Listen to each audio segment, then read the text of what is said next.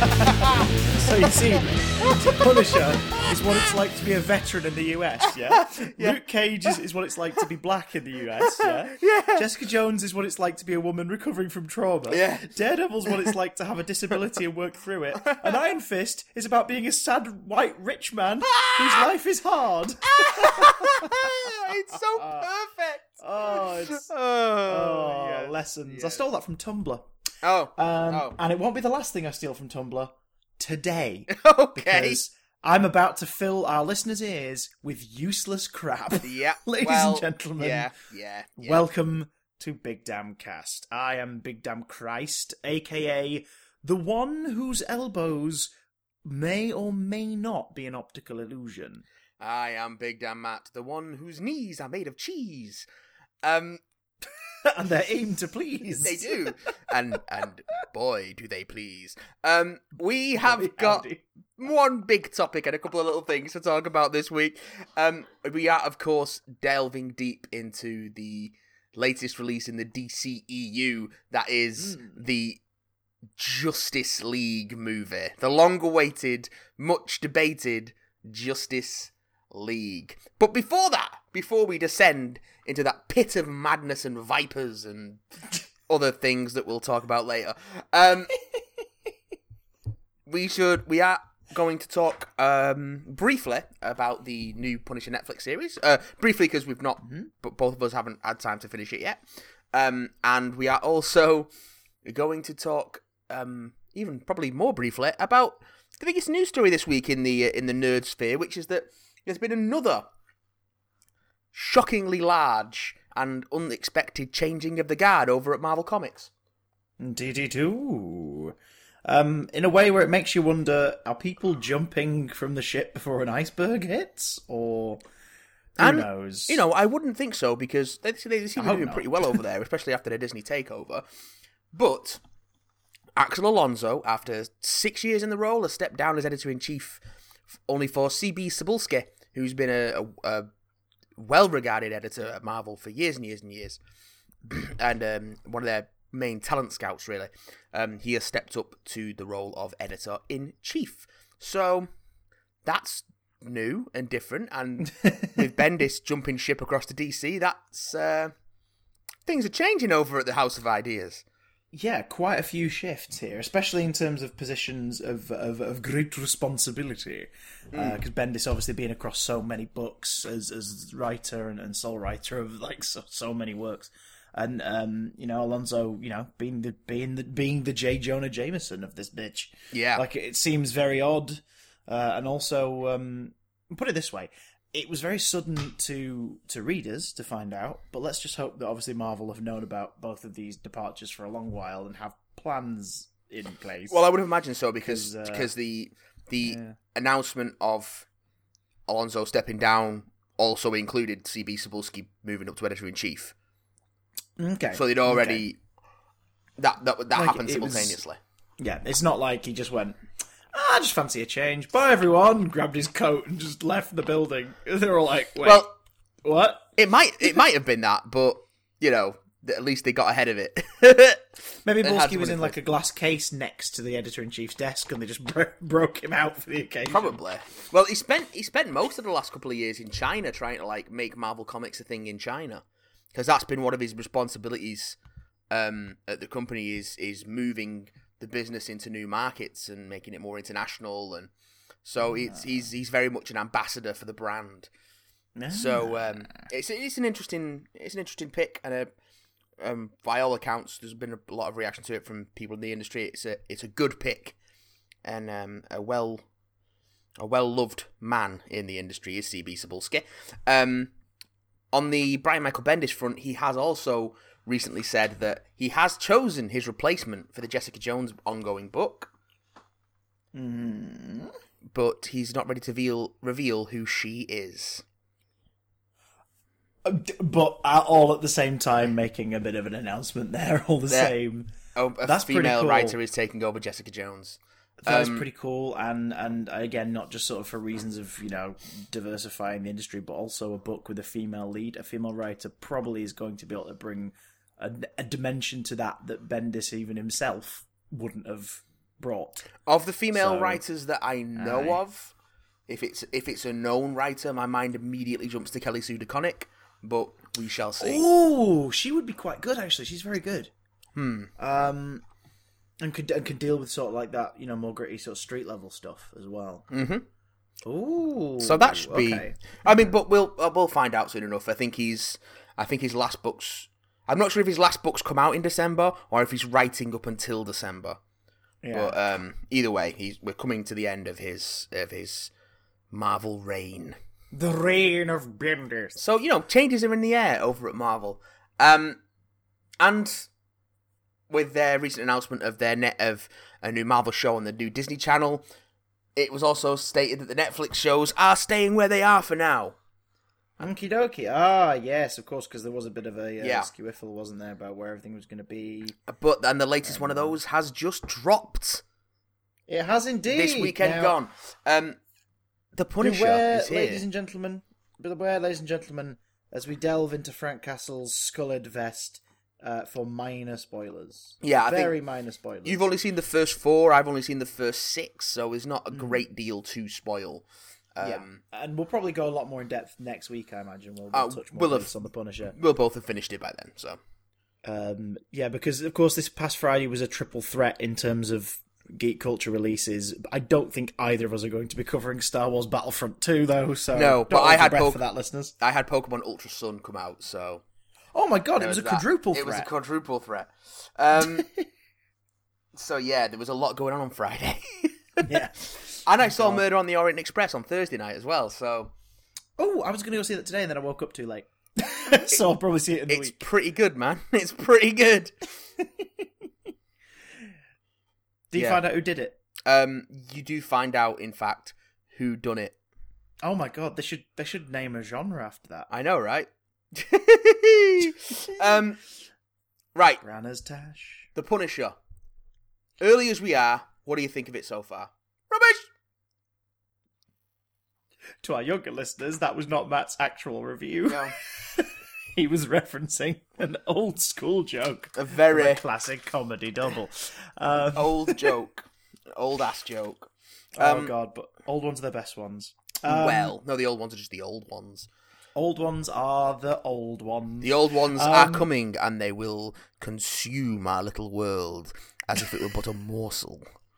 As if it merely were tissue paper to their already wetted lips from the blood of their feast. We are merely just being torn asunder atop their plump, juicy mouth holes. We are but capers atop their roast pig. Oh my god. What are we That was doing? our review of Punisher. I hope you enjoyed it, guys. Moving on. I'm enjoying it.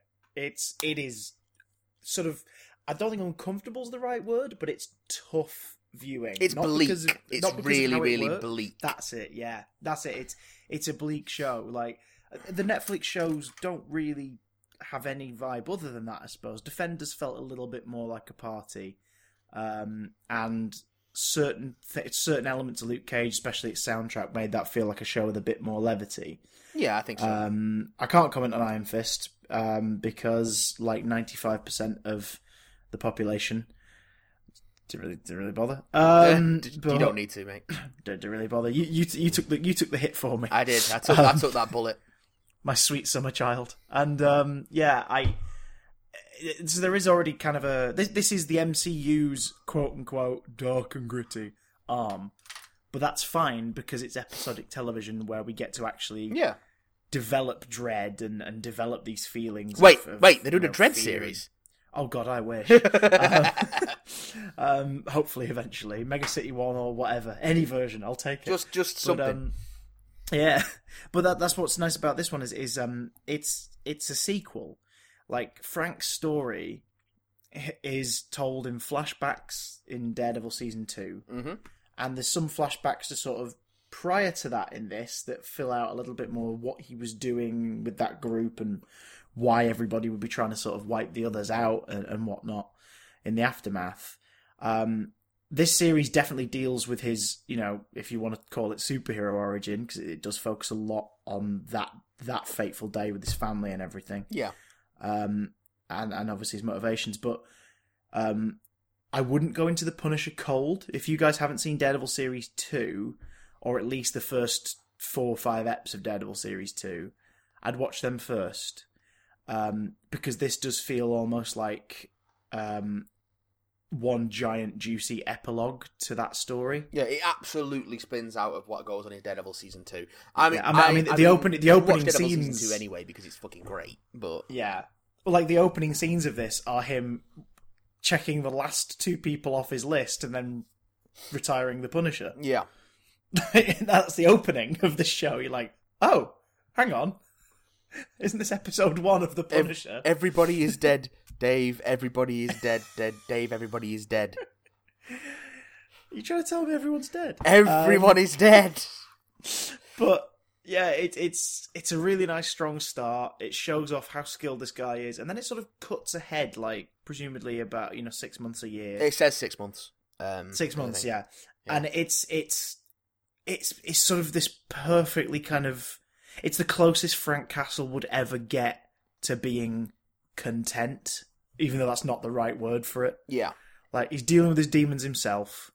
He's spending some time with at least one, friend from the military. Like, not a lot of time, but checking up on him. And he's working a job that lets him take out all that anger and rage without actually having to point a weapon at a person or take a life. And he's content, but miserable as fuck. Yeah. I mean, he's one of those. He's never really going to get. He could live to the end of his days like this. Yeah, because it means he's out of harm's way and he's taking out his aggression.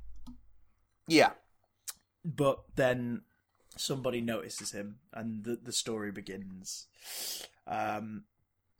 I just spent the majority of that pilot wanting him to beat the crap out of the dickheads at the construction site. Oh, I take it you were eventually satisfied then, huh? Oh, good lord, yes. Well, you just watched it, you were just like, these guys are assholes. Yeah. And they try to humanise them slightly, but not enough that you'll feel bad when he obviously snaps out of it and goes, oh, fuck it, I'm getting my hands dirty again. Yeah, every so it's like, fair enough. Everyone in this show, except, with the possible exception of Karen, and who also returns, and the Lieberman family. Yes, yeah.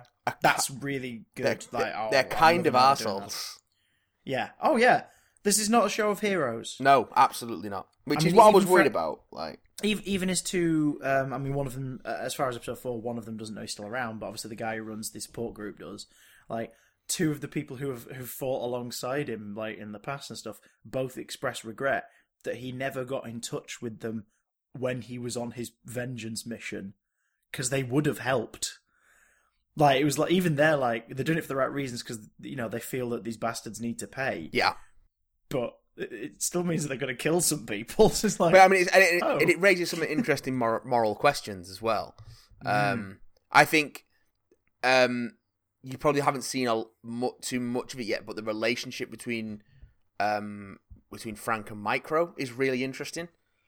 Yeah, because I was a bit. I'll say this, because of what I know of Punisher. Yeah, like what I have read and what versions of him I've seen adapted before. Like Micro he's been called Microchip before. I believe so. Yeah, he's just called Micro in this. Like his relationship with Micro, I was spending that first couple of episodes going, oh cool, so like this is a getting the band together kind of thing and this is how they got to know each other. But by episode 4, I'm like, oh no, like they're working together because they're both ghosts. Yeah, and Frank's reluctant, at least by episode 4, but like Micro's has openly reached out to him to try and make a friend, get someone on side. But this is not a partnership, really. Frank gets to take care of Micro's family a bit, which Micro can't do. And it's just like, which is fun, because obviously it means that it's like, oh, I can now communicate with them directly in a way, through Frank.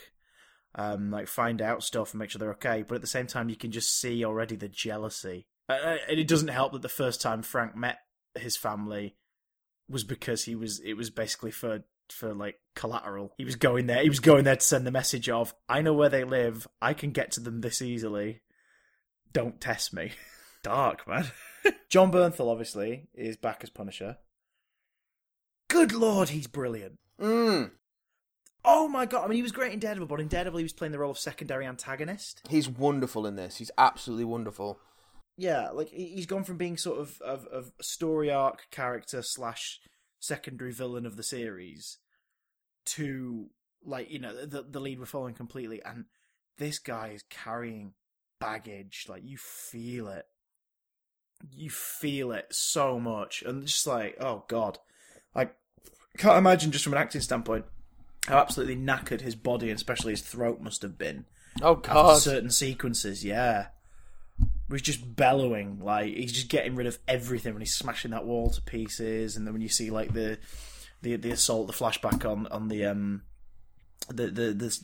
special ops mission in the third episode, where he's just screaming through the gunfire, it's like, oh my god, how are you alive? It's a beautiful thing. It's a beautiful, terrible, and terrifying thing. It is. He's brilliant. This is our fourth live action interpretation of the Punisher. Is John, isn't it? Yeah, because Dolph Lundgren was the first one. In everything, in nothing but name. Yeah, I pretty suppose. much. Then Thomas Jane 2004 does a pretty decent job. Yeah, that Thomas Jane movie is deeply flawed, but I have a soft spot for it. Yeah, I can't help but like it. It's sort of it's a 90s comic book movie in that the main attraction appears to be, and here's your guest star John Travolta as the villain. The villain. And he's a lot of fun, but he does sort of steal a lot of the movie in that, you know, 90s Batman movie kind of way. Yeah. But it's pretty good. I mean, the whole stuff with the Russian and everything is freaking amazing. The fight in the apartment block. And what do you call it? And Punisher Warzone. Yeah. Is really good. I love Punisher Warzone. It is. I watched it not long ago, actually. Again, it is absolutely bonkers. Yeah, that's the thing. That's the thing, though. It's not deep storytelling. It's just, want to see a violent movie with a character that's sort of like that one from the comics you know about?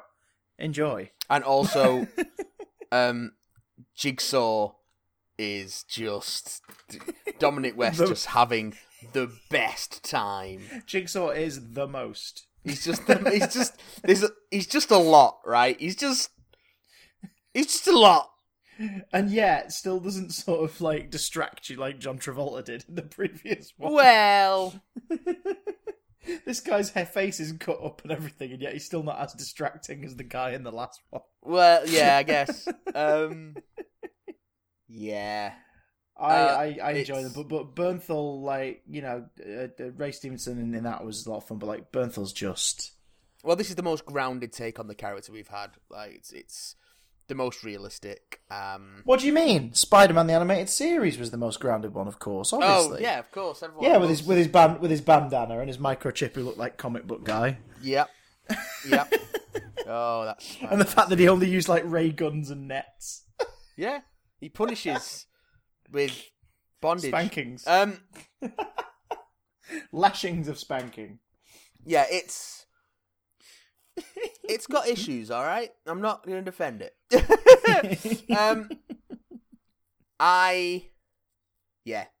Listen, this series is pretty good, and I've yet to finish it, so it could shit itself, but I like it so far. That's my word on it for now. What? How many episodes is it? Is it 12? It's a full 13, I think. I might be 12, but it's a full. It's, yeah. What do we predict the Netflix slump? Yes. Because yeah, I've got a feeling that we're going to get the Netflix slump. I predict the Netflix slump. We might.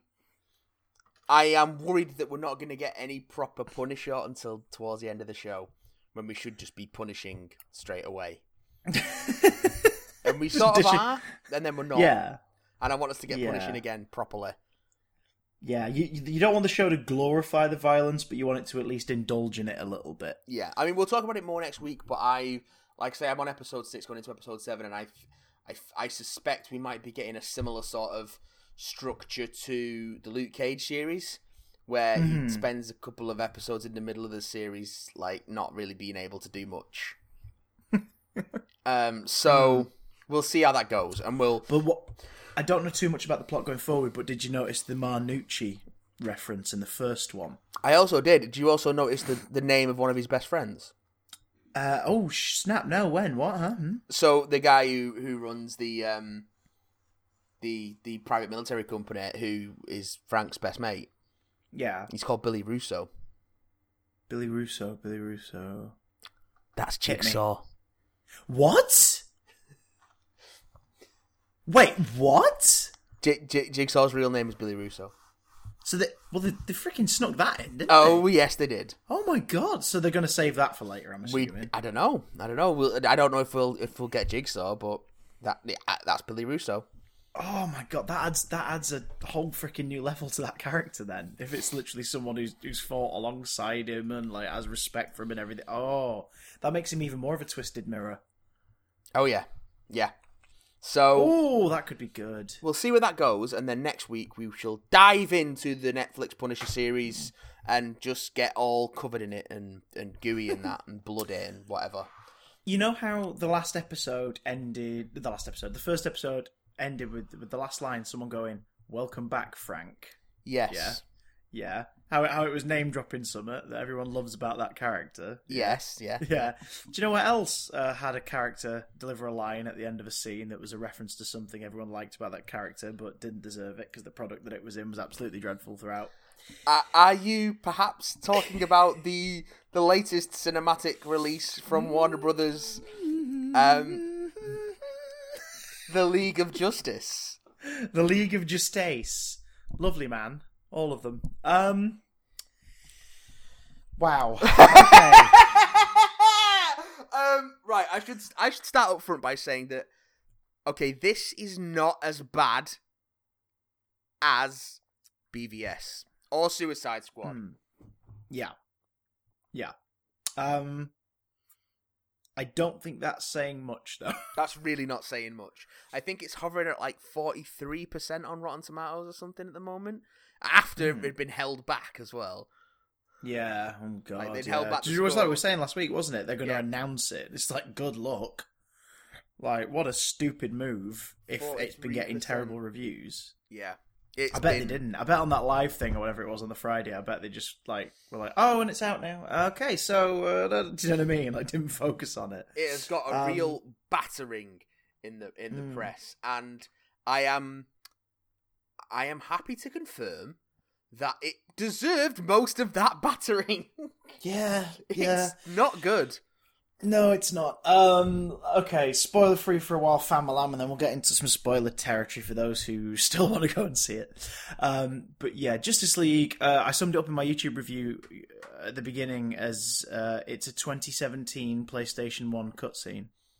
Yeah, it's just a whirlwind of CGI set pieces and backgrounds and physics that just are as tonally deaf as the script. There's just way too much CGI in it. There's just too much.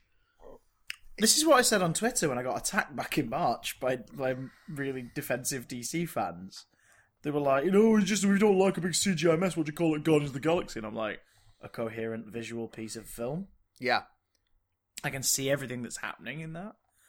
Also, you can't shoot on location in space. You can't. That's true. So there we go. It's just... Oh, God. Right, so the basics, for those who don't know, set several months after the events of Batman v Superman. Dawn of Justice. Yeah, Batman and Diana Prince, aka Wonder Woman, and a few others get wind of an oncoming force, a creature known as Steppenwolf, who apparently attacked our world, eons before, to claim these powerful items known as Mother Boxes. He needs 3 of them, and once he has them, he's going to bring his homeworld apocalypse to Earth. So Batman and Wonder Woman are like, right, well, we need a team to fight him. Let's recruit those 3 other people who were in those zip files in the last movie. So they go to recruit the GIF Squad press pack, and with varying levels of success, eventually they manage to get the other 3 on board. But even after facing off against Steppenwolf, they go, no, we need something bigger, and they have a dormant, deceased member of the superhero world who may or may not be able to turn the tide. This film's a clusterfuck. It is. It is. Oh. It is. It's an absolute mess. It's just a mess. Oh God! Do you know what though? Such a mess. Here's the thing. Do you know what it made me think of? What did it make you think of? It made me think of like the late 90s, early 2000s superhero movie climate, which was very small and there wasn't very much going on in it. It made me think this is what a superhero film would have been like had superhero films not been sort of killed off a bit in the late 90s. Yeah. Around that time. Because it does feel like they're just sort of going, throw in stuff that people will recognise visually. That's all we need. So it's full of, big grand shots of Batman's vehicles, even though, apart from the Batmobile, they're all vehicles that we've never bloody seen before and look nothing like Batman-related stuff. Nope, they're very, very blandly designed. Yeah, Wonder Woman gets a ton of hero shots. Can we just say before anything else, Gal Gadot is the best thing in this movie, hands down. Yeah, I completely agree. She is not the standout character that she was in Wonder Woman, but that's because this script doesn't seem to understand why that character was beloved in the previous installment. Mm-hmm. So it doesn't give her very much to work with, but she shines with what she's got. Oh yeah, her introduction, I think, might be my favourite scene in the movie.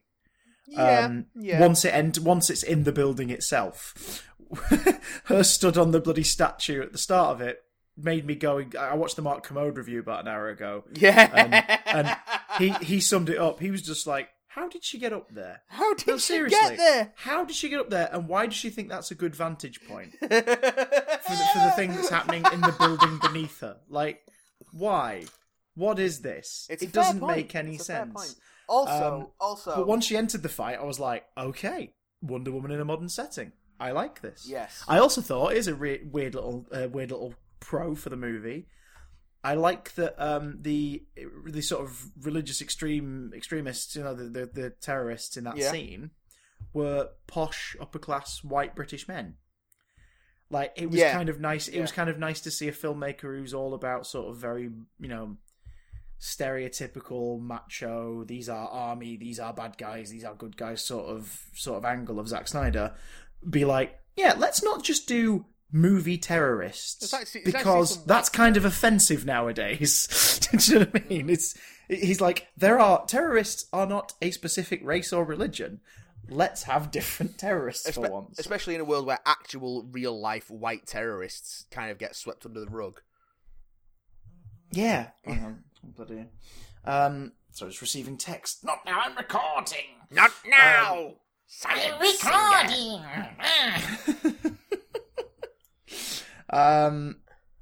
Yes, what was I saying? Yes. So that was cool. Like, just little things like. Okay, do you know what? Let's do something. Let's do something, Matt. Let's do something we don't normally do. What's that? We're in the non-spoiler section right now. Yeah. But let's simplify it. Let's each say a pro, and then we can each say a con. So let's go back and forth a bit. A pro of Justice League. Because I think people are going to be listening to this going, like, you guys are just biased. And I can understand why people would think that, because we clearly have had a disdain for the majority of this output so far. I will say, one of the most frustrating things about this film is that there are germs of about 5 or 6 decent films in there. Yeah. That have just been mashed together, and it's all got lost in translation. So I can pick out some pros. Okay, let's. In that case, darling, you go first. Give us a pro, Matt. Give us a pro. I think approximately 75 to 80% of Ezra Miller's Flash stuff is pretty damn good, and I quite like that character. Okay. Some of it falls flat, and when it falls flat, it falls really flat. But I like the majority of it. Yeah. Do you know what? Yeah, that's I don't agree entirely, but like, yeah, there is stuff there that I really enjoyed. I don't know. No. Save it for the con. Okay, that was a pro. Yeah, save it for the con. Give me a pro. A pro. Mild spoiler alert. We'll delve more into spoilers, but if you've been missing a Superman who feels like Superman, you get at least 10 minutes of that in the third act. Like, you get a Superman that feels more like Superman should do for the first time in 3 movies. But I won't say too much more, lest people still not realise that the guy who's in all the promotional interviews isn't in the movie. Yeah. Actually, fuck this. Spoilers, no spoilers. Superman's in this movie, my dudes. Yes. Like, he's in this movie. You know how you know he's in this movie? Because his symbol's on the fucking posters. Because Henry Cavill's got second billing in the credits. That's why you know Superman's in this movie. Oh, this is Justice League movie? Superman's in this movie, everybody. Superman is coming back from the dead in this movie somehow. Hit me with a con, Matt. The all CGI / mostly CGI characters look fucking abysmal. They look so bad, and at least and neither of the 2 major CGI characters needed to be CGI.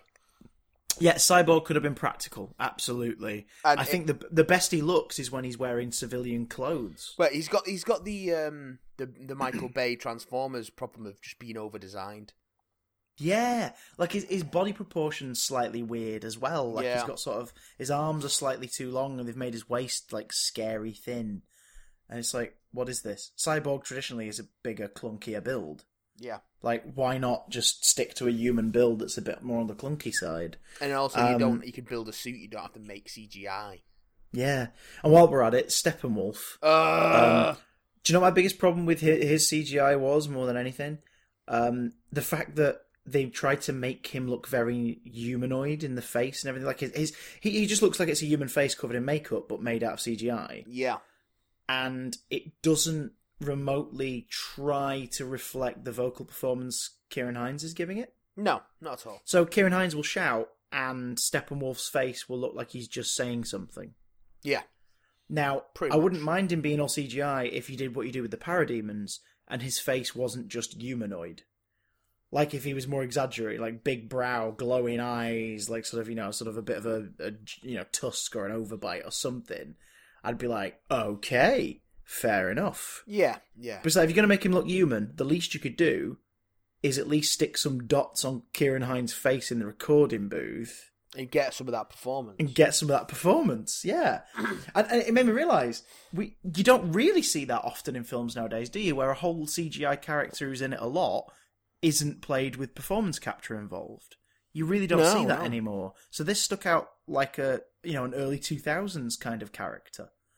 It was oh god. And while we're at it then, my first con, good sir, kind sir. Okay. The plot of this movie, both the apocalypse stuff and everything, relies very heavily on you knowing the events of Batman v Superman. And considering this, oh yeah, in at least one case, yeah, explicitly contradicts the continuity of Batman vs Superman. Oh, which bit? Cyborg's origins. Yeah, this implies that he was created like after those events. Yeah, doesn't it? And yet in that we see the bloody zip file of him being built. Yeah. Oh, for Christ's sake. Ugh. But that's the thing. This film is trying to tonally retcon this universe to be more fun and light-hearted. Which would be fine, but it doesn't work in context of the larger series. Yeah, the fact that it's part 2 of something that was so polar opposite to that. It's weird. It's so bloody weird. Towards the end of this movie, I was thinking, you know what? If this had been the first Justice League movie, and this had been introducing all these characters... Yeah. Then with a slightly tweaked script, this could have been pretty good. Yeah, absolutely. If we'd have had Man of Steel, yeah, just to set up Superman, and then what you do is you the second one is like one of these guys reaches out to him and is like, "Hi, we need to talk. Like, we want to know that you're..." Because I mean, there you go. Instead of Batman v Superman, the first movie could have been the Justice League going like, "Right, who is this guy? Is he a threat? Like, yeah, what is he? We need to figure it out." You know what I mean? Like, and there's your conflict, because that's something films can't bloody resist. And I think Marvel's Avengers started this unwillingly, unwittingly. Avengers Assemble has the sort of obligatory superheroes teaming up for the first time scene of them not getting on and fighting. Yep. So you have the Captain America, Iron Man, Thor fight. And then obviously the Hulk's like a powder keg, so there's the scene where they're having to take him on and everything. But then obviously the next time... Well, Marvel has a fight with the Hulk again in Age of Ultron with the Hulkbuster armor, and then Civil War is about a discourse between the heroes' ideologies and what side of a debate that they're on, and they have to fight. They're not fighting to the death or anything, but they're having to stop the others from achieving one thing and la la la. So Batman v Superman was a movie just about two of them trying to beat each other to death. Yeah. And then this movie even has another scene, sort of a forced scene of, the heroes have to fight a hero, that had some cool moments in it. But ultimately it was like, what was the point in that? Considering how quickly it wraps up afterwards. So what was the point? It just seemed really pointless. And also, I think Red Letter Media pointed out, that scene took place at night in the trailers. Really? And it was definitely, there's the shot of Flash bounding backwards and sort of like, his hands on the ground, and then he gets back up and runs in, and that's at night time. It was shot in the day, because it contains that photo of the four of the team stood on the monument steps. But it'd have been shot for day for night anyway, probably. Yeah, but like in a way where you're like, well, what was the point then? Like just shoot it at night. Like I feel like a lot of this movie was sort of shot, change back, reshot. Well, change. That scene definitely existed in the first version because Cavill was whole in that scene. For some of it, not for all of it. Not for all, but for like the big action beats, that was him. Like that was his whole face, which we'll get to in a minute. Give us a pro, Matt. I quite like Ben Affleck's grizzled, bitter, self-deprecating Batman. I liked most of Batman's stuff, which is because in a lot of the reviews I've seen the sort of criticism of Ben Affleck, like he's sort of playing the whole thing with one eye on the exit. I quite liked his Batman. I thought it was pretty good. So, I don't know. What do I know? I liked Ben Affleck's Batman in this. Fair enough. I just think... I get what you mean. There is an element of the of the sort of the the Justice League animated kind of thing of like, well, this is at least the third weirdest thing I've had to deal with this week. What have we got? Like it's that kind of and also like vibe of like he's an old hat at weird shit by now, and also he's just tired. He's so tired. Yeah, and he should retired. Yeah, he should be retired. That's for sure. And then Dick Grayson could be Batman, and it'll be fun. Yeah. Give me a pro, Chris. I think, given the material he was handed, and the fact that they didn't go into what could really be interesting for the character, I think Ray Fisher did a pretty good job as Cyborg. There was much better emotional story beat that could have been followed that they didn't go with, and I would like to have seen an actor like that tackle that stuff. Yeah. But like I came away from this going, do you know what? You were dealt a really sort of shitty, awkward hand. You did a half decent job with it, and I think a lot of what did work about Cyborg when Cyborg worked was completely down to him. Yeah, I like Ray Fisher in this. I didn't really care too much for Cyborg, but considering like I already am not that plussed about that character, plus the fact they didn't really give him much to work with, I think he did a damn admirable job, and I want to see him get more theatrical roles. Yeah, I'd go for that. Because it would suck if this was his like first and last foray into cinema. Yeah, because I'm not sure we're going to be getting that Cyborg solo movie off the back of this. No. Well, we nearly have done. A bunch of the deleted scenes leaked online this weekend, and about 4 of them are Cyborg ones. Yeah, I can believe that. One specifically being like a flashback to him pre-accident. Well, yeah, that was in one of the original trailers of him playing football. Yeah. So butchered movie. They took off 50 minutes. This thing's been cut to the fucking bone, but we'll get to that. My next. Okay, we'll do one more con each before we get into spoilers, so we can really get our teeth into this shit. My next con, my last con before we go into spoilers is Jason Momoa and everything about him. Yeah, some reviews described it as it's like he's walked in from a different movie. And I don't even want to see that movie. It's just terrible. It's just all bad. Nothing is good about any of it. Hey guys, regular cinema goers, I've never read these books and that. Aquaman, what's he like? Oh, he's like a dickhead with long hair. Okay, what else? He's like a dickhead with long hair. He's just a dickhead with long hair. That's his character. He's a dickhead with long hair. That is it. Oh my god, he's just ugh. Yeah. And they sort of hint at a bigger story. They hint that he ran away from taking the throne. Yeah, because Mira's in this. Yeah, and she's never identified. She's never identified. They meet for the first time here. Yeah. Yeah, here. And it's these characters who have a big history in the comics, in the source material. And she's not introduced properly. She's performed with a weird accent. What is Amber Heard doing with her voice? Oh, I don't know. She was sort of like trying to affect British royal, but was still American. I don't know what any of this was, but yeah. I'm going to say this. I hope James Wan's developed a more visually interesting language for the underwater stuff for Aquaman. Yeah. Because that looked dull. Like, dull as pig shit. It's difficult to do action in a medium which slows everything down. Mm. Like, being underwater slows everything to a crawl. So you want intense action with that. It just doesn't work. Yeah. Which is probably why there hasn't been a Aquaman movie before now, because I know one's been in. They've been trying to do one for years. Same with Namor, I think. Well, speaking of things that don't work, my final com before we go into spoilers involves the weirdest bit of correction I've ever seen in a movie. Ever. So we covered this on the show before. Henry Cavill, I think it's not wrapped, because during the press for Justice League he still had facial because hair. the production was paused because Tom Cruise was injured during a stunt. Okay, alright, okay, so it's been elongated and whatnot. But So Henry Cavill is in Mission Impossible 6, and he has a full mustache and sort of like a half-grown beard, as kind of it seems to be the facial hairstyle he's got for that movie.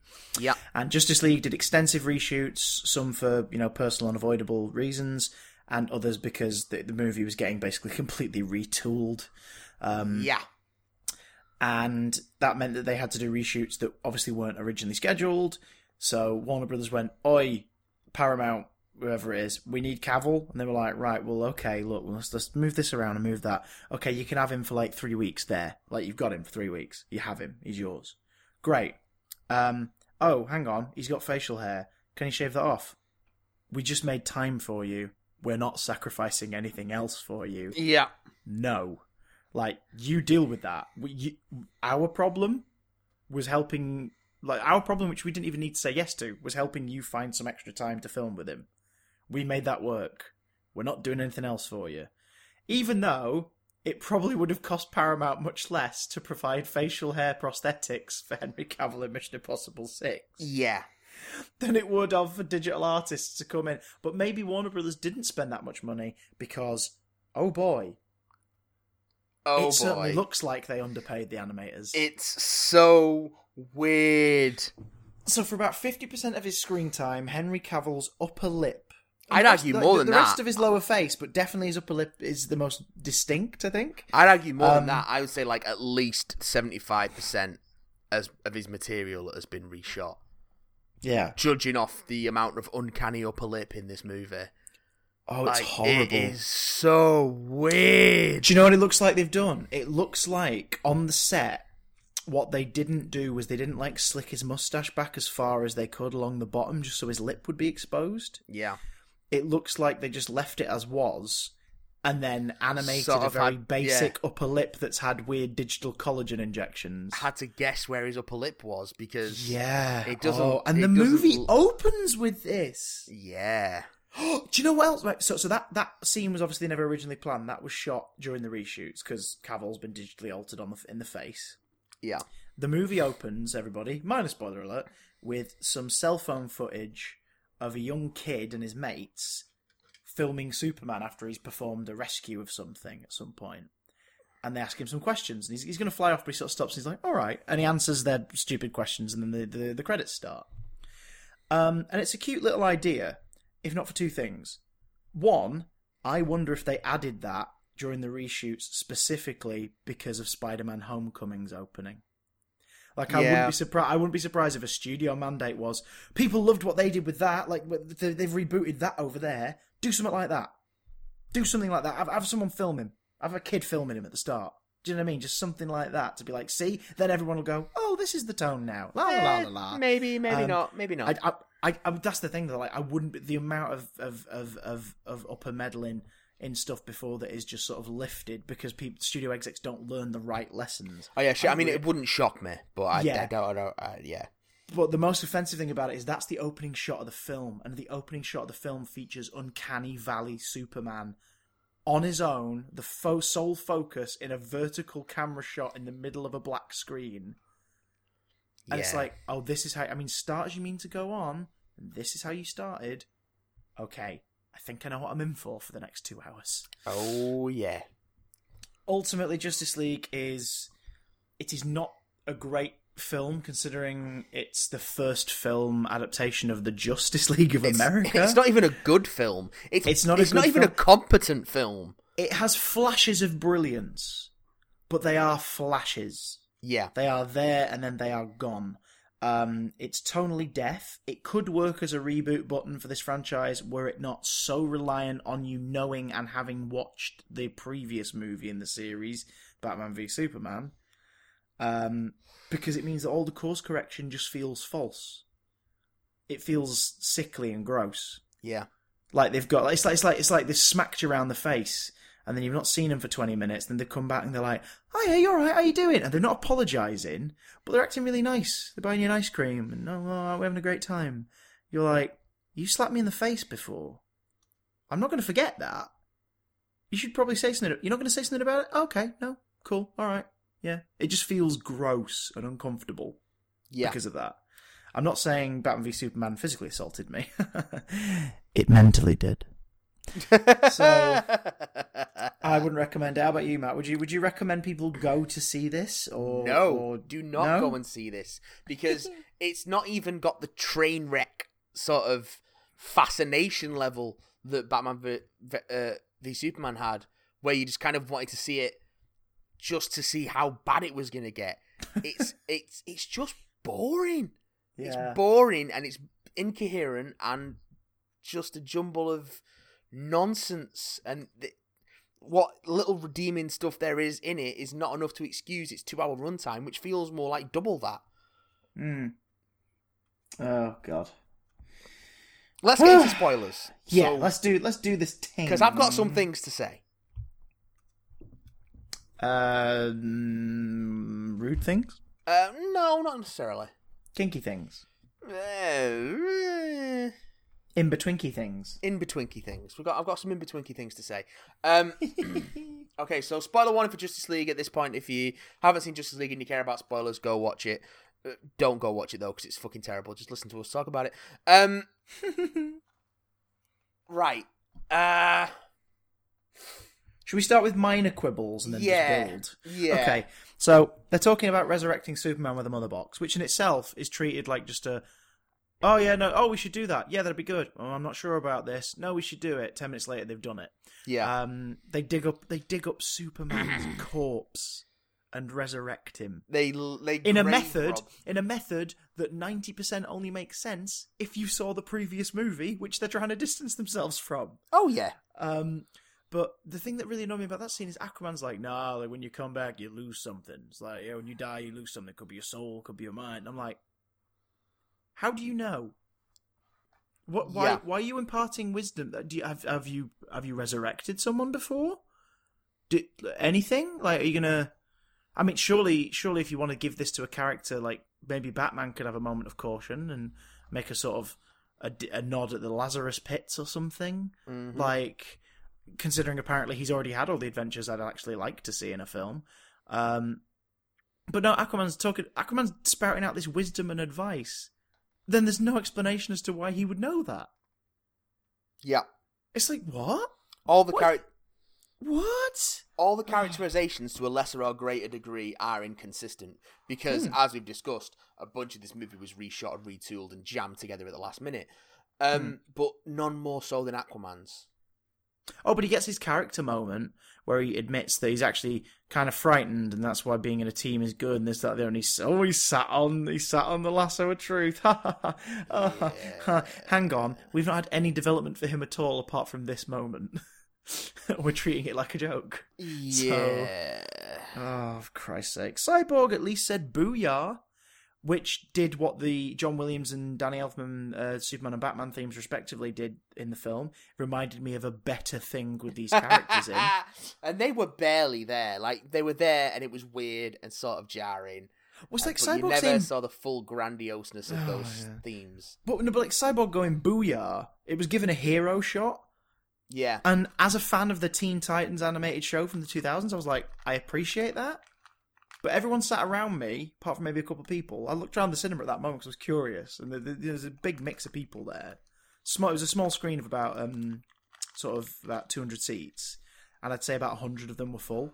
It was Saturday mornings. There was lots of families and stuff. I think mine was about 3/4 full, but it was a Friday night, so... Yeah. There was about 2 other people who were sort of smiling when he said booyah. And I was like, either they are just really enjoying this movie, in which case more power to them, or they are also Teen Titans fans, and they went, oh, cool, he said the thing from the show.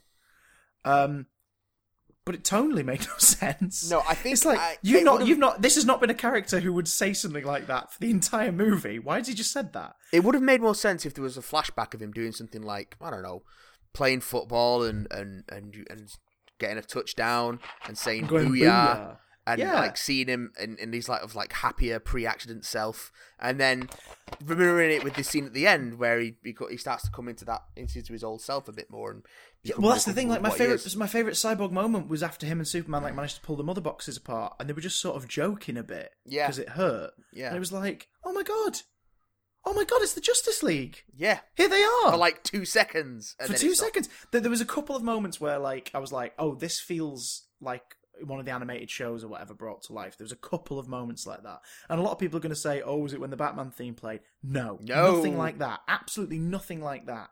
It was specifically 2 moments with Superman. The first was when they broke the mother boxes apart, and then he's lying there and he's like, oh, I take it back.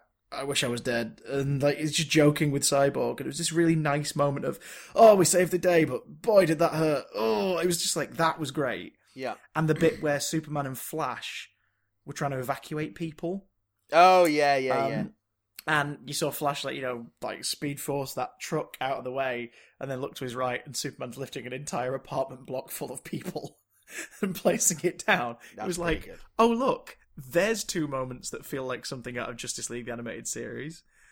But that's the thing, isn't it? This movie was full of just little bits that made you go, oh, but I think we're so attuned now to fan wank. Yeah. That we can tell they're just doing it to try and get you back on board. This movie cannot survive on the things it gets right because it gets so much wrong. You can't live on references alone. No. A reference should be just that, just a tip of the hat. And there you go. No amount of Green Lanterns in flashbacks can excuse... Wasn't that so weird? Wasn't that really jarring? It was strange. I mean, I hated that flashback already because it was implying that like a few hundred or a few thousand years ago, there was a giant space-age battle on a field somewhere that was so ginormous with millions dead and all this. And it's like, I'm sorry. Based on your movies so far, specifically the first one, Man of Steel, and Wonder Woman for that matter, in terms of talking about like, what they talk about in this about, her being relatively sort of underground for a century. Yeah. Based on this world you've introduced to us, that shit didn't happen, did it? Don't lie. Don't tell us that there was a giant war and that there isn't any carvings or textbooks about it or anything. Like, no. Well, there's the Atlantean ones in Iceland. Yeah, but that's just chicken scratch on a wall, and it Well, specifically has him in it, which means that like people are just drawing it for him. So it's like, well, who's drawn the mother boxes then? I mean, he's obviously done it, hasn't he? Oh my god, there's plot holes unfurling before my eyes. Oh as we god, talk about it's just like he would have nonsense. drawn that because they don't know about Atlantis. They just know that a guy shows up like every year, delivers a bunch of fish, looks after him for a bit, and then buggers off. Yeah. Oh my god! Can we talk about the opening scene, Yes, please. which was kind of cool briefly until it ended, and I was like, "I'm sorry, did Batman just leave the thief on the roof with the stuff he was stealing?" Yeah. Yeah, that's what happened. Why would he do that? He's not chasing after something at the end of that scene. He's got some information, and then he just leaves. Like, there's a criminal there. A criminal you were stopping. You mean you just stopped the criminal so you could attract the parademon? Yeah, but he was all tied up, though. And so why it were you was attracting alright. the parademon? Because they said, like, oh, they've been popping up more often recently, and they attract to fear. So you knew that that exact moment would cause a parademon to appear. What? Yeah. Why? Yeah, I don't Like, know. There wasn't a pattern to them. The movie spends ages saying there isn't a pattern. They just keep showing up, and they've been kidnapping people. And then we find out they've been kidnapping people so that they can ask them if they've got where they know where the mother box is. But why would random people know where the mother box is? Because they don't capture what's it, Dr. Stone and the janitor from that facility because they know the mother box is there. Like, they're looking for it. Like, you see parademons looking for something. But the other people that were kidnapped weren't from that facility. They were just randoms. They never explain it. They looked like scientists. Well, they've maybe. been picked. There was like one picked up in London and one picked up in and Oh, and yeah, you're like, well, why would they know? Like, and also here's an idea. Instead of snapping their necks after 20 seconds of them being, please don't kill me, maybe keep them around so you can ask them some questions. I mean, yeah, you were trying to motivate the others to talk, but none of them were doing it. So, oh god, Wasn't really working, was it? Also, you're a little more clued up on your DC. only a little. Who's the mother he keeps referring to? God knows. Because I was like, is it? Because this is all I know of Steppenwolf. Steppenwolf is one of like the emissaries of Darkseid. Yeah. Darkseid is the ruler of Apocalypse, like Yeah. basically Hell, the planet. Yeah. People that they kill become their undead legion, the parademons. Yeah. There's some fucked up hierarchy. They're like Darkseid's in charge, but there's people like Desard and Granny Goodness, and one of them is Steppenwolf. Steppenwolf is Darkseid's uncle. Yeah, I think so. And he's in servitude to Darkseid simply because Darkseid's the more powerful, but he doesn't like it, and he would love to overthrow him one day. Everyone would love to overthrow Darkseid. Yeah. In this, Steppenwolf is after 3 MacGuffins that will turn Earth into hell. And he keeps talking to Mother through the boxes, because they're called Mother boxes. We learn nothing more. We learn absolutely nothing more. But based on the previous movie, this is the ding ding ding ding ding, the bell has been rung. This is that. Like, Superman's been killed, there's stuff out there that's going to come here now. So the prophecy's over. So where do you go from here? What was the point?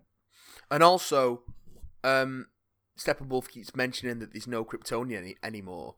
But Yeah. does that mean the Kryptonians fought with the New Gods before Krypton was destroyed? Well, I was going to say, well, if that's the case, then they would have had to have fought them on Yellow. Earth to know. Yeah, like or how at least powerful Yellow they Sun are. planets. Oh God, makes no sense. No, it doesn't make any sense. Oh God. It makes literally no sense. Oh, God. Just like the constant cutbacks to a Russian family, which does eventually get a payoff. Well, But that's it the just thing. seems so out of place. When they first did it, I was like, I remember sitting there and being like, okay, that was Superman's going to save them, isn't he? Superman's going to save them, or something like someone is going to come in at the last minute during the third act and save that family. Yeah. And then it came back to them like 2 or 3 times. And, oh, look, she's picked up the bug spray to defend herself from these things that don't look like bugs. Why did everyone keep calling them bugs? Yeah, they don't 'Cause look...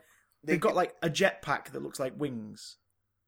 Like, that's it. Or are they actually wings? I think they're actually wings. I think they've actually got beetle wings. Okay. But it's just like everyone's like, oh, these bugs, oh, I don't like bugs. And I'm like, they don't look like bugs, they look like freaking armoured Ninja Turtles. Gargoyles. Yeah. Yes, they look more like gargoyles. I don't know. The Parademons looked cool. Like, they genuinely did look cool. It was nice to get a proper look at them in this movie. And there's that brief shot of in the flashback of someone transforming into one after being slain in battle, which was quite creepy. Yeah. That entire sequence was such a lot of bollocks. Oh, look, there's Zeus, and there's a bit where an axe... there's a bit where an axe hits Steppenwolf that is like the one that Ares is usually depicted. Well, Ares is in it because David Thewlis is credited. Is he? Yeah. So they've shot some stuff with him and then not actually given him any close-up to make it significant. Yeah, I guess. Either that or we didn't spot it amongst all the shit that was going on. Because, gee whiz, there was so much shit going on. Oh, for Christ. But it's like in that, it's like the previous movie in the series, the same one, the one that was out the same year as this, made sure that we knew that Zeus and all that stuff was a really important focal point within, these movies. Yeah. And it's shot like they're just extras in a fight scene in that flashback. Yep. Like Zeus, they're not given any hero shots, any majesty. The voiceover doesn't coincide with how important their part of the fight is. The Atlanteans are just like... This film's just like, oh, by the way, Atlantis exists. Yeah. That's how it treats it. And it's like, what? No. Like, no. If you can... Right, here's the thing. Do you know, this movie... Oh, it should have left out Atlantis and all that stuff. Yeah. That should have been left out. Aquaman could have been in it. And you tease that there's more going on than just a fish man. Rather than having a scene in it with characters who are not named, which raises more questions than it answers. Yeah. You know how I said Batman v Superman suffered from having no establishing shots? Yeah. This movie was just establishing shots. Do you know what I mean? Yeah. I noticed because we kept location hopping so much that in the end I was annoyed by establishing shots because I was like, just stay in one place for 10 minutes. Please, for the love of God. Just stay in one location. Oh my God. Speaking of things that were wasted in BVS that are wasted here, Amy Adams better be being paid like the highest fee because they are wasting her talent completely. They just don't know what to do with her. No, she's just there. Lois Lane is just there. Yeah. She also must know who Batman is now, I'm assuming, considering Alfred picked her up.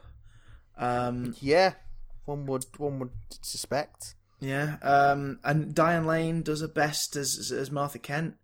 She gets one particularly really nice moment, like after he's back and she comes back to Kansas and just gives him like a big hug. It's like, is it really you? But it was a scene where I was like, I would rather see that in a follow-up to this. Yeah. A Superman-centric follow-up to this, so that they can properly delve into the idea of a mother having gone through grief, suddenly finding out her son is back, instead of it just being a 20-second moment. Also, how quickly can people travel in this world? I know they set up Metropolis and Gotham are across the harbour from each other, but like you can't get from Metropolis to Smallville in half an hour. Like, I just... Superman fight. The fight with Superman. A lot of reviews kept saying the first scene he's in is really cool. And it's a cool Superman scene. I thought it was a fun scene, but it's not a cool Superman scene. Do people just want evil Superman now? Is that what people want? Do you think they meant the very, very first scene of the movie? The phone interview? No, I think they're referring to when he first comes back because it's quote unquote badass. There's one bit in that scene that's really, really good. There's one moment. It's the slow motion moment. Yeah, it's when he and not the Zack Snyder slow motion moment, guys. The moment in the story where it's slow motion for a reason other than to look cool. As Flash is running past him, and he moves his eyes and sees Flash, and Flash sees that he sees him. That's great. That's brilliant. But that then was really very, very cool. The rest of that because the look scene on Flash's face is just like, oh my God. Because we don't know how long he's been the Flash, but he's obviously been doing this long enough to know no one is like him. And then suddenly, this person can see him when he's moving at top speed. But then they play Superman's theme during their punch-up, and it's like, what? Yeah, it's really weird. It doesn't work. It doesn't work. I hated like, the so themes, much of this movie is a mess hated and it the doesn't themes work. being used. Yeah, didn't like them at all. Even the Batman one. Because it was undercut by the fact that Gordon was looking up at Batman on a gargoyle about 5-6 feet above where he was stood through some bits of paper on a washing line. Like, what was that shit? And then he jumps down in a way that looks like a gorilla, like, leaping off of a platform. And already stood where he jumps is Wonder Woman and Flash. So it's like, why is Gordon looking up at the dude he sees every other week? When there's these two other people stood, like, 4 feet from him as well. Like, what? What is that? But, they played the theme, though. Right, and? The thing is... They kept playing that the theme not only got replayed, it was woven into the score during the Batmobile stuff in the third act. Yeah. Oh, God, that was horrible. My main problem with a lot of this stuff, that scene probably looked great when they originally shot it, but then when they went in post and turned all the colours right up... They cranked the saturation It up. just looks cheap. Like, and they've done that through so much of this movie that it just looks really, really cheap in places. And it's like, they look like sets. They look like setty sets. Setty-ass sets. Setty-assy sets. Like, they look like theatre sets. Yeah. And, like, not to disparage the work that theatre scene builders do, but no, but like stuff's when you're on built camera, for, there's a certain level of like all-encompassing realism you need to achieve to sell people that they are actually in that room. Yeah, that stuff's not built for film, and this stuff doesn't look like it was built for the amount of light that's in this movie. They were clearly shot very underlit and then turned right the fuck up. A lot of this stuff,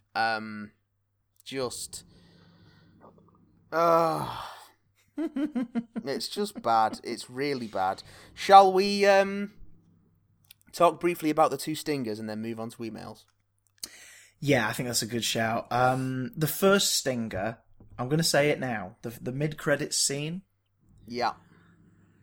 It was so close to being something that I actually really liked. Yeah.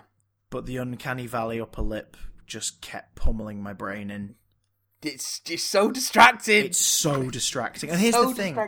Here's the thing. I'd be interested to ask somebody who didn't know about that what they thought of the movie. Yeah. Because I've seen at least one tweet where someone went, have they done something to Henry Cavill's face? Because it looks weird. Yeah. And I assume that's someone who, obviously just didn't know about the stuff. But I'd like to see more because we were obviously... We went in looking for it because we were like, we knew it had happened and we're curious. We didn't have to look very hard. That's the thing. We were curious as to how they got around it. It was like, it was more... When we went into the movie, it's more a case of, I wonder which shots they had to do it in. It was like most of them. Most of Henry Cavill's stuff. You leave the movie going, oh my God, half of his face wasn't real for most of this film. Like, what is going on? But like the scene itself was nice. Basically, just Flash as dead Superman. He said, like, right, come on, we'll have a race. I want to know who's fastest. Well, let's have a race. Like, I just want to find out. And Superman sort of treated it like, okay, you silly kid. All right, fair enough. And they make a daft little bet. But that final shot of them looks hilarious. Ezra Miller can't run. He looks like he's skating. Doesn't he? Yeah. He doesn't look like he's running like a normal person. No. But no. I'm so glad I'm not alone in that. But not only that, the last freeze frame is him in a weird run pose and Cavill looking like he's having a shit. How appropriate for this movie. Oh my God, I was just so distracted. But yeah, did you like that? Did you like that bit? I thought it was all right. I thought it was a neat little moment. Yeah, but yeah, neat little nod to a pre-established sort of friendly rivalry in the comics, undercut by it being just fucking horrible looking. That looked like it was on green screens as well. It was in the middle of a field on a path. Yeah, and it looked like it was on a green screen. Yeah, because it probably was. They probably did it in a backlot in 5 minutes. Oh, and probably improv the whole thing.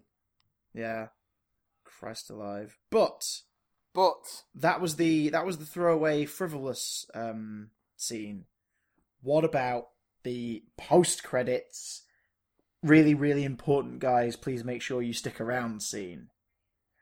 Would you care to explain to us what the fuck happens? For a sequel that's never going to happen? Oh, God. The tease for a sequel that suggests a sudden escalation for one character for no reason. Yeah. Would you like to sort of describe what happens? Just in case any people are listening who don't care about spoilers and who haven't seen the movie and just want to get a sense of it. It opens in the same prison we see at the end of BVS where Lex Luthor is, and the cell's been evacuated, and Lex Luthor won't come out of his cell, and he turns around and it's not Lex Luthor! It's a random cackling man with terrible eyebrows. So, cut to a yacht somewhere. Like a big-ass yacht. I think they're implying it to be international waters, but it's like just off the coast of a city, so it can't be. I thought that too. And a speedboat pulling up to it, and off the speedboat gets Deathstroke! In complete costume. In full costume. Looking kind of terrible. Yeah. And he's going to a meeting and he showed up in all of his armour. And it's actual Lex Luthor is summoned him, and the real Lex Luthor's on the boat, and he's like, "Oh, you're great. Like, why don't you think it's time we had a league of our own?"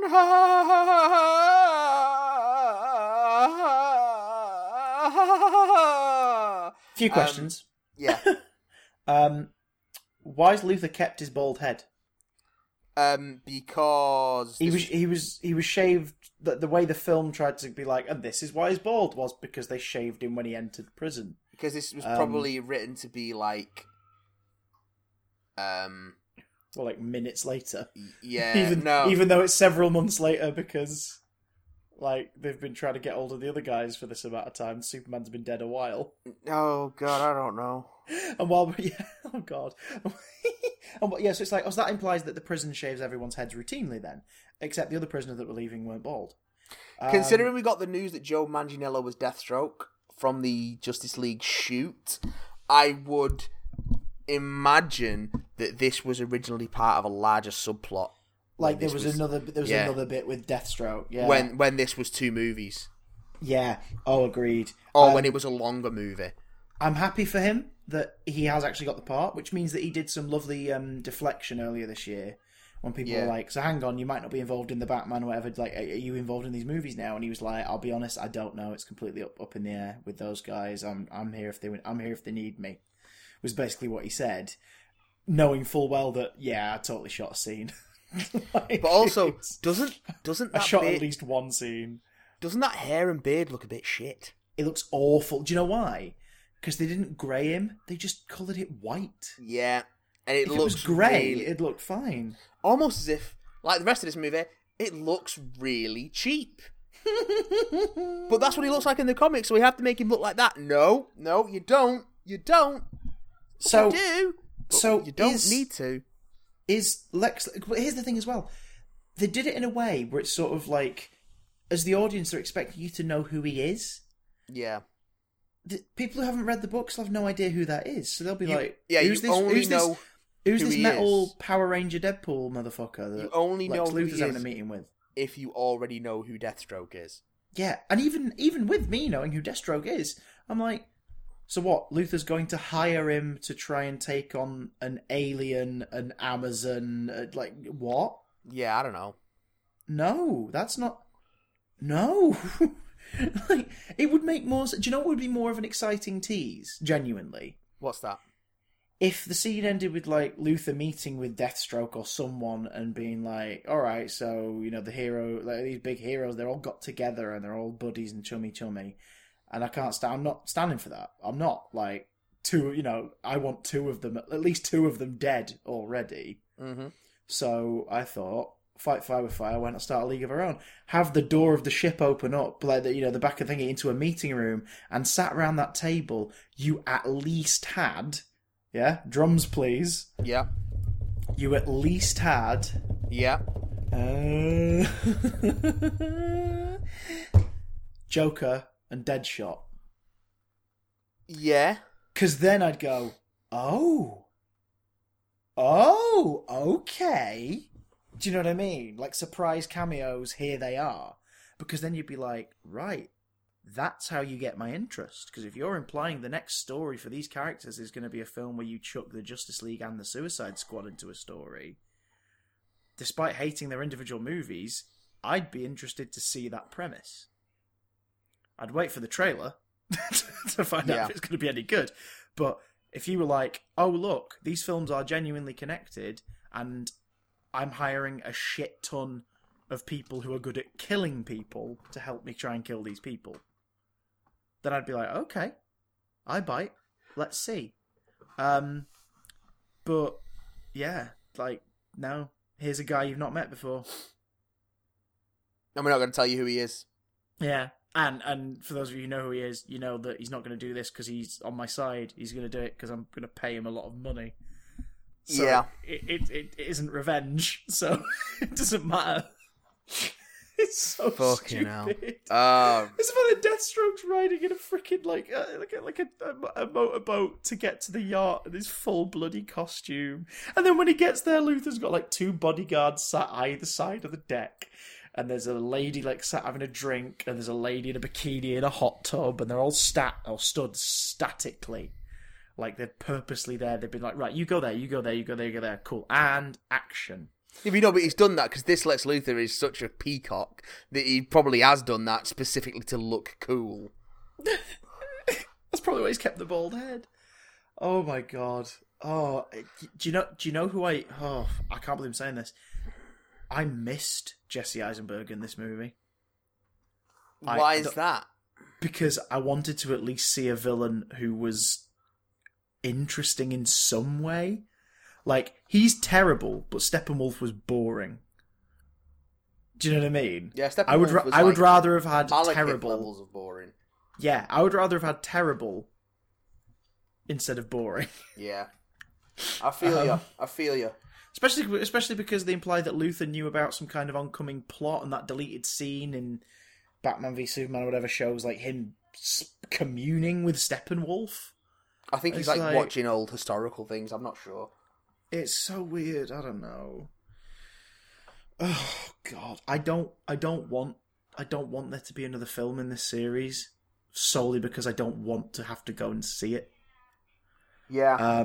Just if they're smart, they'll finish Shazam, and we'll hopefully have at least a good Shazam movie, if not a great one. And then they'll just make Wonder Woman sequels from now till the end of time. That'd be nice. That'd be great. Bring the other characters along for the ride if you want. Have them pop up. Great. There you go. Here they are, guys. Enjoy. Oh, God. Oh, Matt. Take my mind off Justice League, Matt.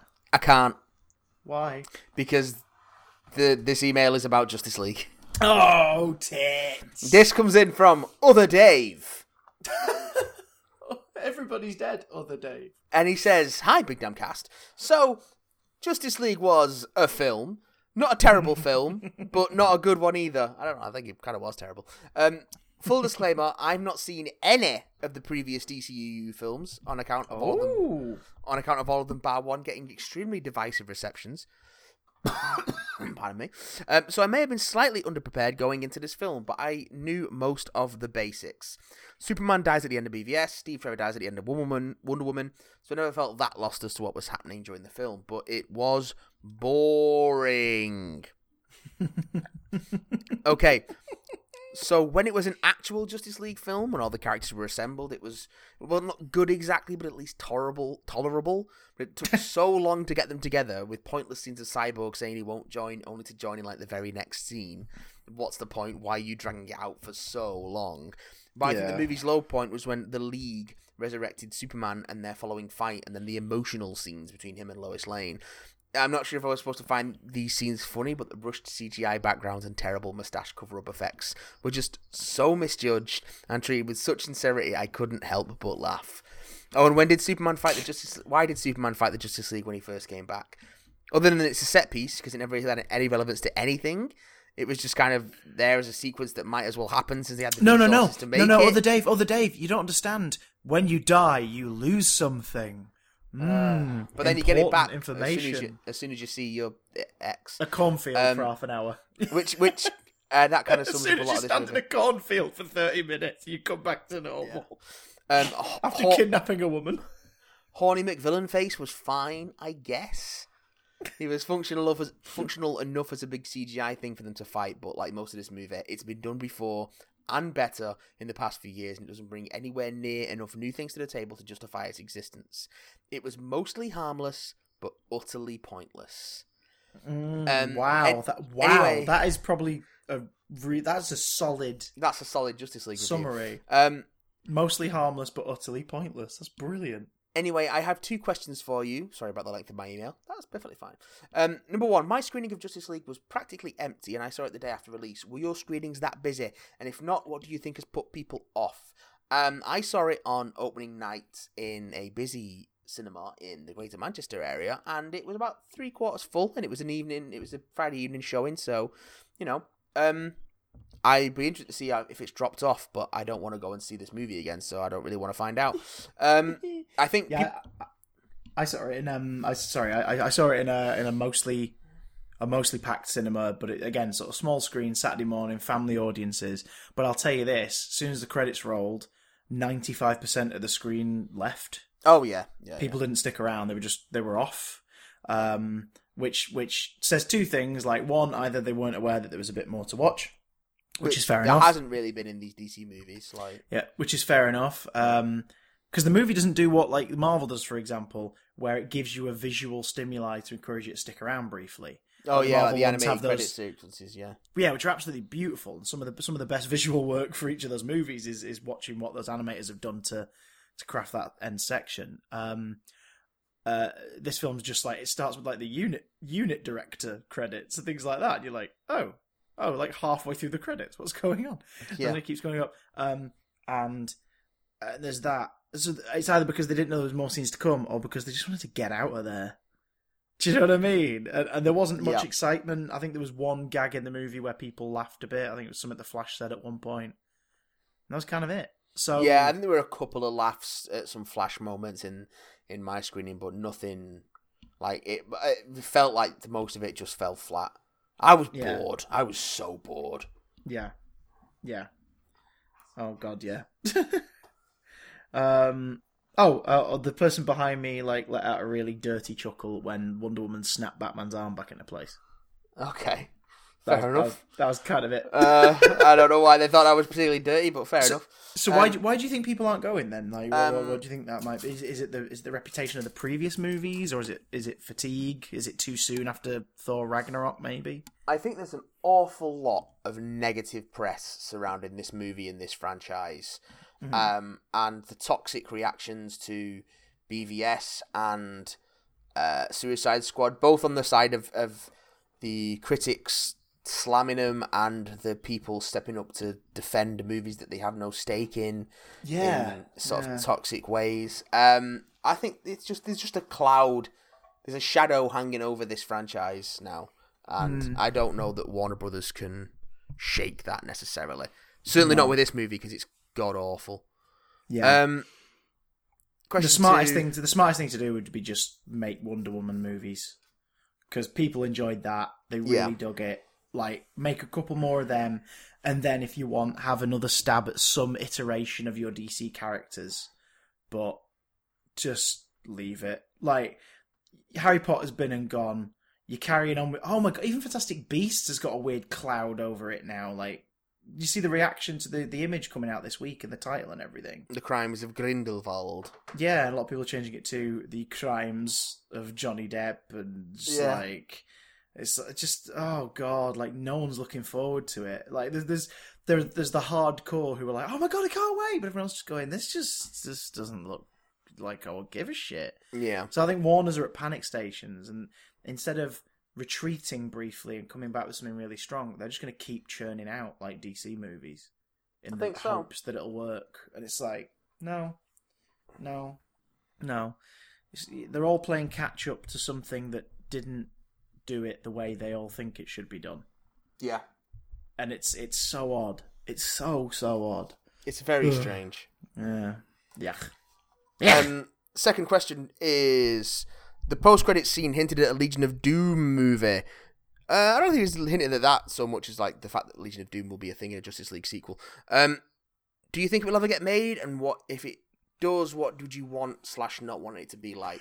I want it to be good, and I don't want it to be terrible, and I don't think it will ever get made.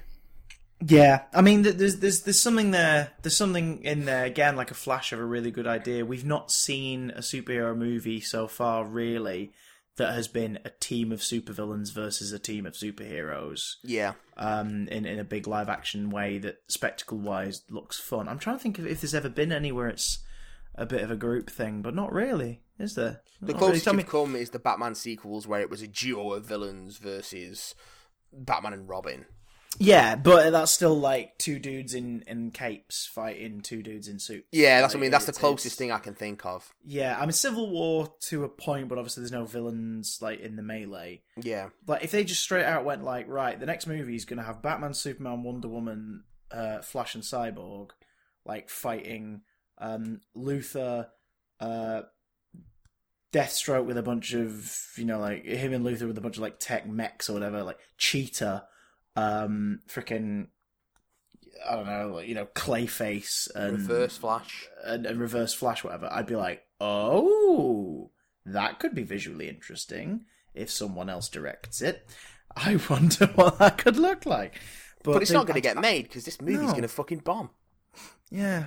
Oh God. Oh God. Cinema. La la la la la la la. Yeah. There's no end to that song because there's no end to the never-ending hell that is the decisions that are being made. Well, Chris, let's put Justice League to bed and not speak of it again until the end of year show, probably. Let's not speak of it again, unless some news comes out during the week about the box office that's interesting that we bring up next time. Let's not speak of it again. When do you think Ben Affleck's going to quit?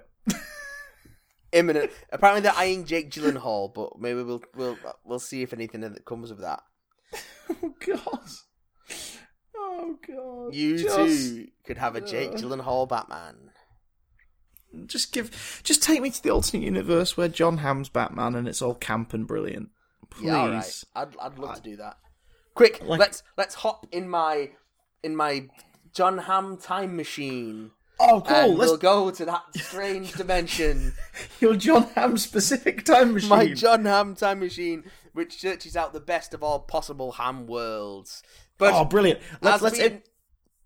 As Chris and I embark on our wonderful and strange Hamm voyage, please remember that, as always, you can reach us at Big Damn Cast on Twitter, at bigdamncontact@gmail.com. Please send us well wishes and messages while we explore the many dimensions of the wonders of John Hamm.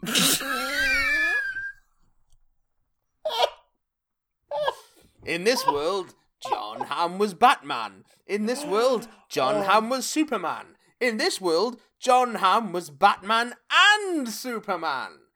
And a cameo as Wonder Woman, played by John Hamm. I want to live there. Christina Hendricks. Ooh, Hawk Girl.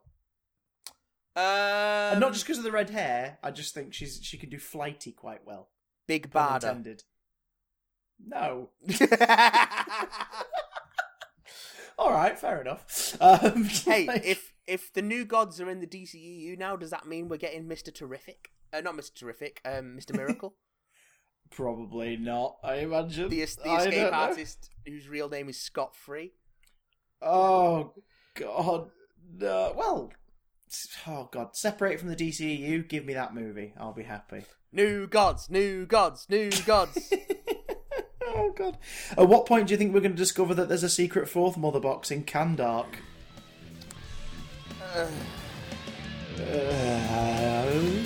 Remember, Chris. For Dark Side.